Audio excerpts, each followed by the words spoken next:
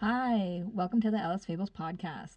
I'm Liv, And I'm Sterling. and we're going to answer one of your questions about writing our books or the indie author process. Don't forget to follow us on Instagram at Alice Fables or here on Spotify.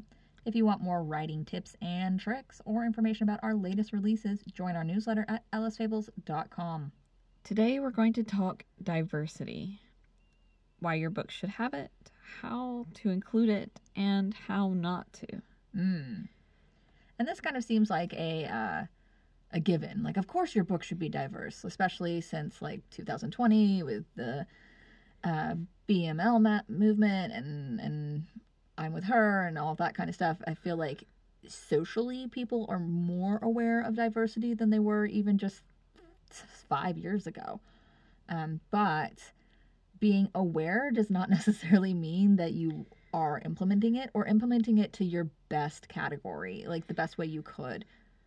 I would also say that you may not be aware that you're not implementing it because maybe who you are as a person or how you're writing or the story you're writing doesn't necessarily feel like it's not diverse or you're not diverse. So, for instance, being I'm female, so I might feel like, oh, I'm writing female characters and I'm writing what I know and how to be female and what that experience has been. But I may be neglecting people of color, or I may be neglecting people of different abilities or disabilities, so to speak. So, I might feel that I am naturally going to be more inclusive because I'm female and I'm writing female characters. But there are lots of categories of inclusivity. So, I guess the first question for yourself, for your writing in general, does your book have to be diverse? Right. And I think there are some definite pros to having diversity in your books. Mm-hmm. It'll appeal to more readers. Mm-hmm. It will be more like real life. I mean, I think there is a certain amount of verisimilitude gained by having a wide variety of characters undergoing a wide variety of challenges. Like in the real world, in your workplace, you probably have someone who is disabled in some way. You probably have queer people. You probably have people of color. The real world, especially today's world, has gotten so small with global travel and the ease of moving around the world, of immigrating. It's not easy to immigrate. I will change that, what I'm saying there. But our world has become much more of a melting pot than it was in previous centuries. Yeah, this isn't 1950s America. Or 1950s Mexico. Sorry, you said Mexico and I said Mexican. Modern medicine has progressed to the point where many people with disabilities live fairly normal lives. Well, our categories of disabilities have changed over the years as well. Mm-hmm. So I believe that having ADHD is technically considered a mental disability, I believe. I'm not 100% sure about that, but it's not. I know that in public schools, if you have ADHD or you have dyslexia, you get accommodations on tests and stuff like that. So it's a consideration of just your brain works differently, so let's make sure that we're giving you the best opportunity to do your best job. Yes. So it's not just somebody who has, their legs don't work well and so they have to walk with crutches or use a wheelchair. It's this disability or differentness is wider than this one little image. So what we're essentially saying is that the world is a big, colorful, diverse place, and it adds verisimilitude to your story to have diversity within it. And it appeals to more people. So those are the two big things. Mm-hmm. Can I circle back to your vocabulary real quick? For some people who maybe haven't listened to all of our podcasts, they might not know what verisimilitude means. Oh, okay. That's a fun word, but for those of you who might not know, Verisimilitude is how real your story feels to the person reading it. Another way you might say it is suspension of disbelief. Mm-hmm. If you cross boundaries that the person can't believe, then they lose their suspension of disbelief. They disbelieve what they're reading. It doesn't pull them in. It doesn't feel like a real story, a real world in the moment while they're reading it. You want your readers, especially for fantasy and fiction and sci-fi, to be transported. Yes. I mean, verisimilitude really applies to everything, every fiction. You want your fictional story to feel real while the person is reading it. Mm-hmm. This is probably not the case for how-to manuals or cookbooks. While your readers are taking in that information, they're not necessarily leaving their own reality. Mm-hmm. But in any work of fiction, you are creating another reality, even if it is set in this world.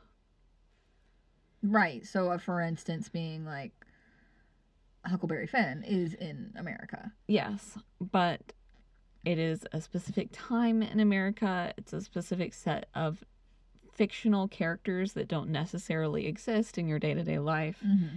So you are creating a different reality that your readers have to believe in to be transported there. Right. So verisimilitude is a really weird, fancy term that basically is how real your story feels to the person reading it.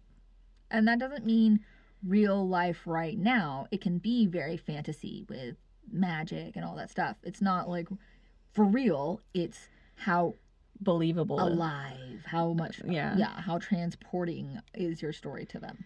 Yes. And arguably, it's almost more important the more fanciful your story is. Mm-hmm. So there's a lot of different ways you create this. It's details, it's world building, it's how you portray your world through the lenses of your characters and how they interact and how they feel. It's basically tied to every piece of your novel. And diversity, I think, plays a part in that. Yes. If I am a person that falls into a diverse category, which it just so happens that we both do, then stories that don't include any of the categories I fall into, so stories that have absolutely no queer people or women, no believable women, are not believable to me. One thing that gets talked a lot about in various writing circles is how to write women well. And there's a lot of controversy on this topic, a lot of different ways people think that should be done. But part of what that does is when it is pulled off, it makes the story believable.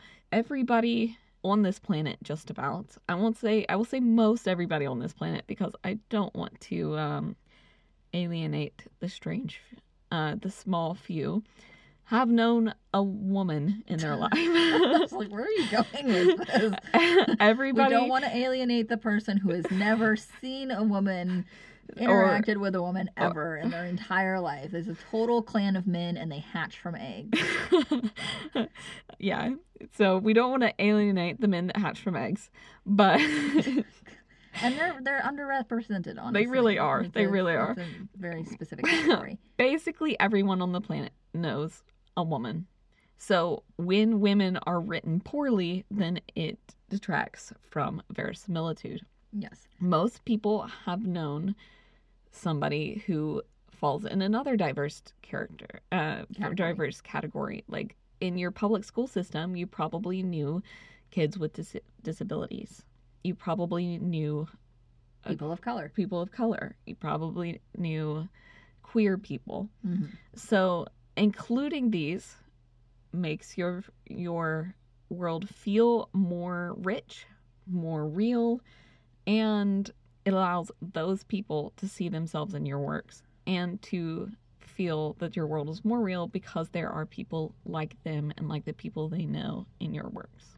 Yeah, and the other part of that is like you want to make your world real and you want to make your book a really good book, but also you want to make your readers feel seen. Like Mhm. the other side of the coin is like you want to benefit from it by creating an amazing world that's diverse and rich and everybody feels it. And on the other side of the page, you want your readers to enjoy it because they don't feel left out. I definitely recall, just speaking from like the broadest category, when I was a young girl growing up, it was hard to find books with female protagonists. Yeah. And so just the gift of finding books with female protagonists who I liked and weren't kind of Yeah. made me a happy reader who then went and read that author's whole catalog. Yeah, that was a big deal for me growing up as well. Especially because I for most of my childhood didn't yet know that I was queer.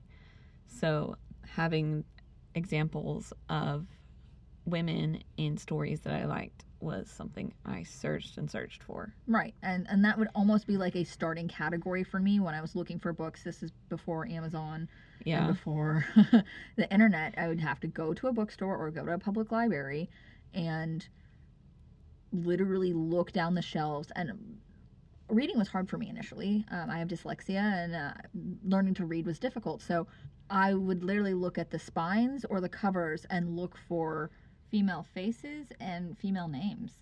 I definitely did that too as growing up. So having diverse books really can pull in the readers that you include.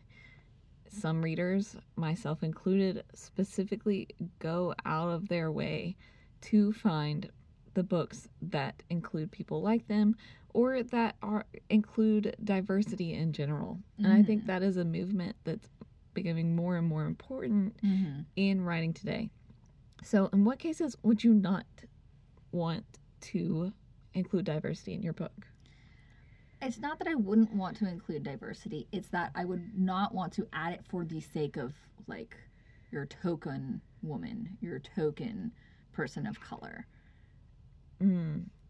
So it needs to feel natural to the world, or? Yeah, or the circumstance. So I think we've all had this experience with media, with TV, with visual especially, where it seems like they just kind of threw in somebody who was different enough so that they could be like, no, we are diverse. We have a woman. We have a person of color. Like, look, there's the one. Yeah. So that's kind of one thing is if you're writing your story and you suddenly go, oh, crud, there are no people with disabilities. There are no queer people. I'm just going to throw in this gay guy.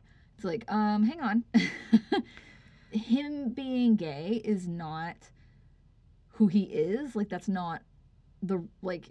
Oh, okay. So I think the way to avoid that is your diverse characters, their stories and who they are need to interweave with the greater story. Like, they need to be more than the label you put on them. Yes, it's not like, oh, and by the way, he's gay. Like, yes. It's like, he's a character, he has feelings, he has experiences, he's part of the plot, maybe he's the good guy, maybe he's the bad guy, maybe he's the waiter, I don't care. But him being gay should not be the, like, main point. Yes. That's the kicker. You don't want to include diverse characters just for their diversity. Characters that have no other point than the check mark they tick off. Right. I think this leads to some pretty poor writing of characters in general. If your character is there only to fill a diversity slot and has no deeper challenges, no more complexity, then that doesn't really work.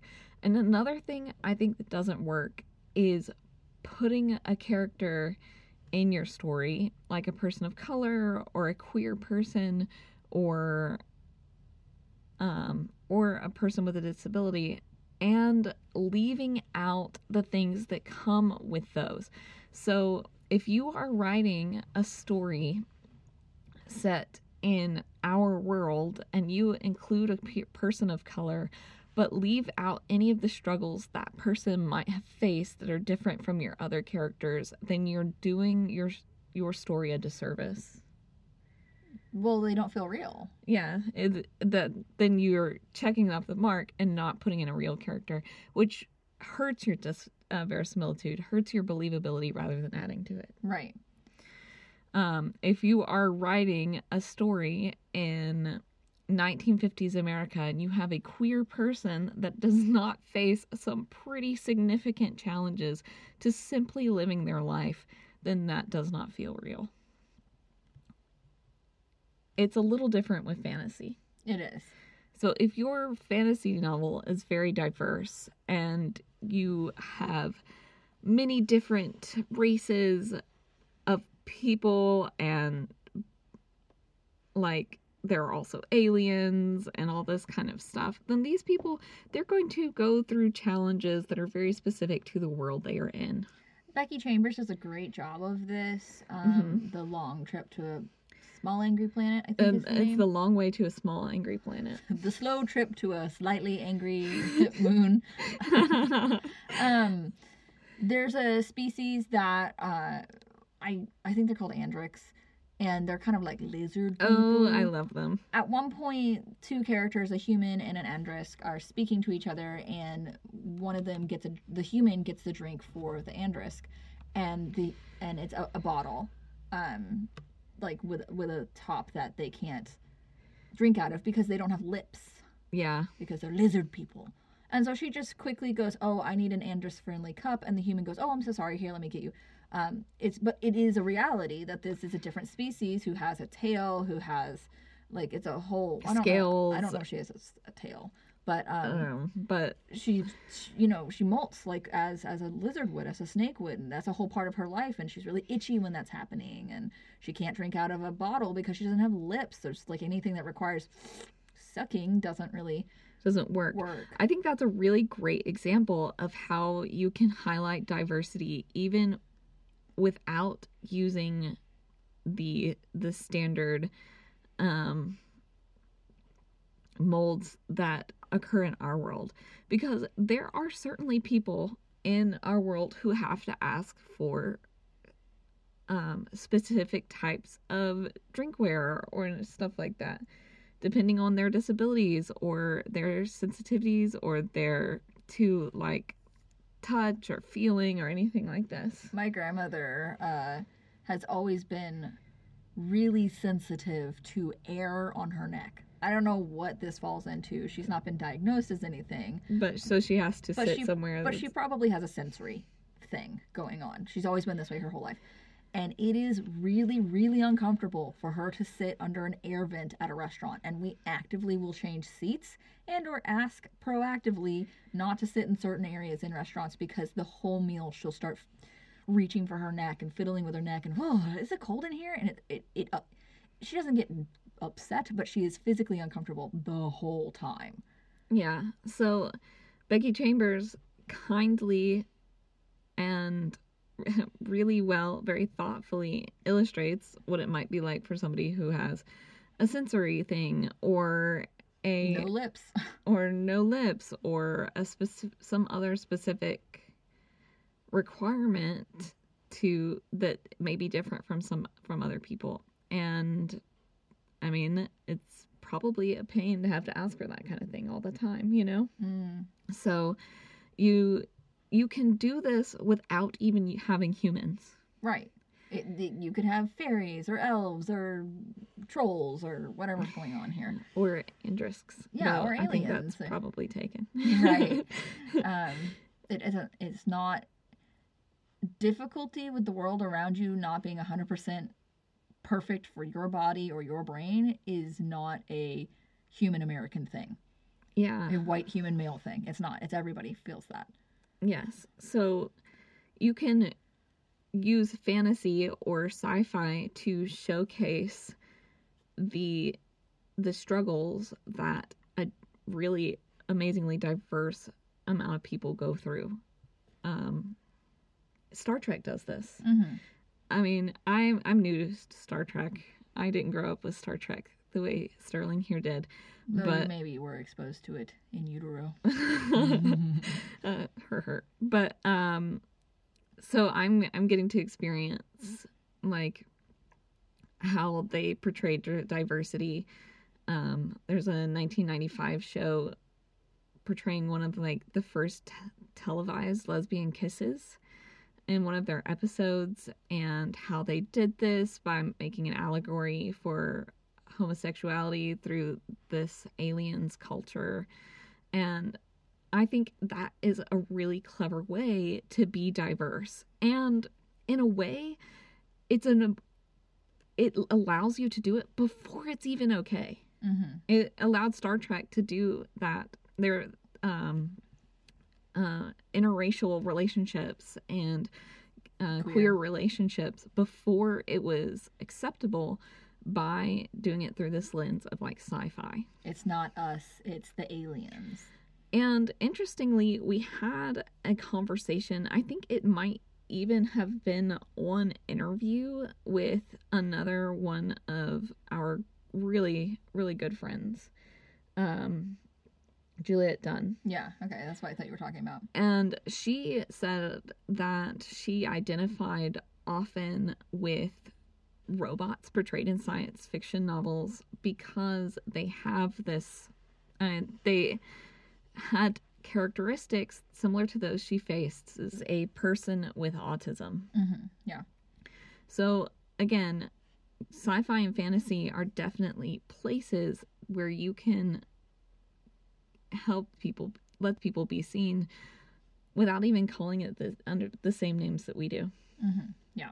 So that kind of goes over the pros of having a diverse story and how not to do it, and some of the times in which it's not a good idea to do it. Mm-hmm. So how do you do it the right way?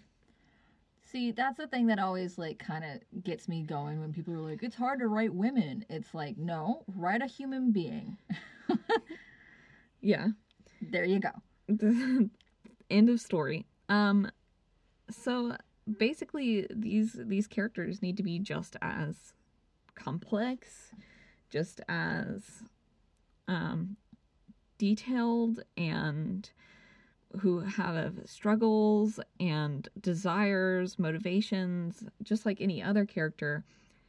You just might be also including specific struggles to their situation, their uniqueness, particular motivations that fit their unique situation.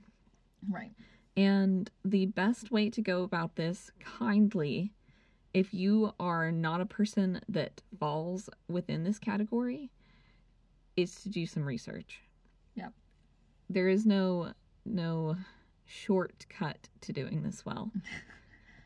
Right. So like let's take queerness for instance. Like, not all queer people will have faced the same challenges in their life. Yeah. A queer person growing up in New York City probably has had different challenges than a queer person growing up in rural Arkansas. Yeah. And or, depending if they're affiliated with any kind of group or religion or association that was pro or against or had complicated feelings about that as well. Maybe the rural person in Arkansas was also part of a very, very loving, embracing Buddhist commune. Yeah. And the person who lived in New York City is actually a very strict, one of the faiths that maybe is not comfortable with queerness. Yeah, that's a good point. The rest of their background will play into the struggles they face. Right. And beyond that, each of these groups has communities. There are ways that people within these communities act. Mm-hmm. There are things they like to be called, things that they don't like to be called. And I think being aware of all of these things is important to doing diversity or having diversity in your story kindly. I think that there are different opinions on how this should be handled in various instances, but the most important aspect, the most important thing to doing this right is coming at this diversity that you're including in your story from a place of tolerance and kindness. Mm-hmm. Because, I mean, you might not get everything right. You might find that some people think your portrayal of a lesbian is not good for various reasons. Your best bet is to do your research and talk to the people in these communities. So if you are not a lesbian, you're not a queer person, and you're writing a lesbian character, then find a lesbian. Find a lesbian. Find a wild one. We're out there. First, you have to tame them. Find somebody who fits that category to talk to. This is where you might even hire a sensitivity reader, somebody who understands these groups and can read your book for money, basically. It's their job. Yeah, they should be paid for their job. Yes, sensitivity readers should be paid for their work, but read their sensitivity. They read your book to ensure that you are doing it kindly, that you're doing it in the best way it can be. Yeah, and you don't even have to have them read the whole thing. If you're working on a budget, you can pick out a couple scenes that you're a little not sure about. And you're like, hi, I will pay you to read these scenes. Please tell me what I can do better. Yeah. Also, pay attention to your comments, to your reviews. As always, these are really great tools to get an idea of how your books are reaching others. Mm-hmm. And yeah, do your research. Talk to people in the community. But, really, first and foremost, write a human being who, has a whole thing going on other than just being gay or Asian or disabled or take your pick, Yeah. They're a whole person, not just their queerness, not just their muscular dystrophy. Yeah. They're a whole thing. Exactly. Alrighty, well, I think that wraps up today's episode. Don't forget to follow us at Ellis Fables and or join our newsletter at ellisfables.com.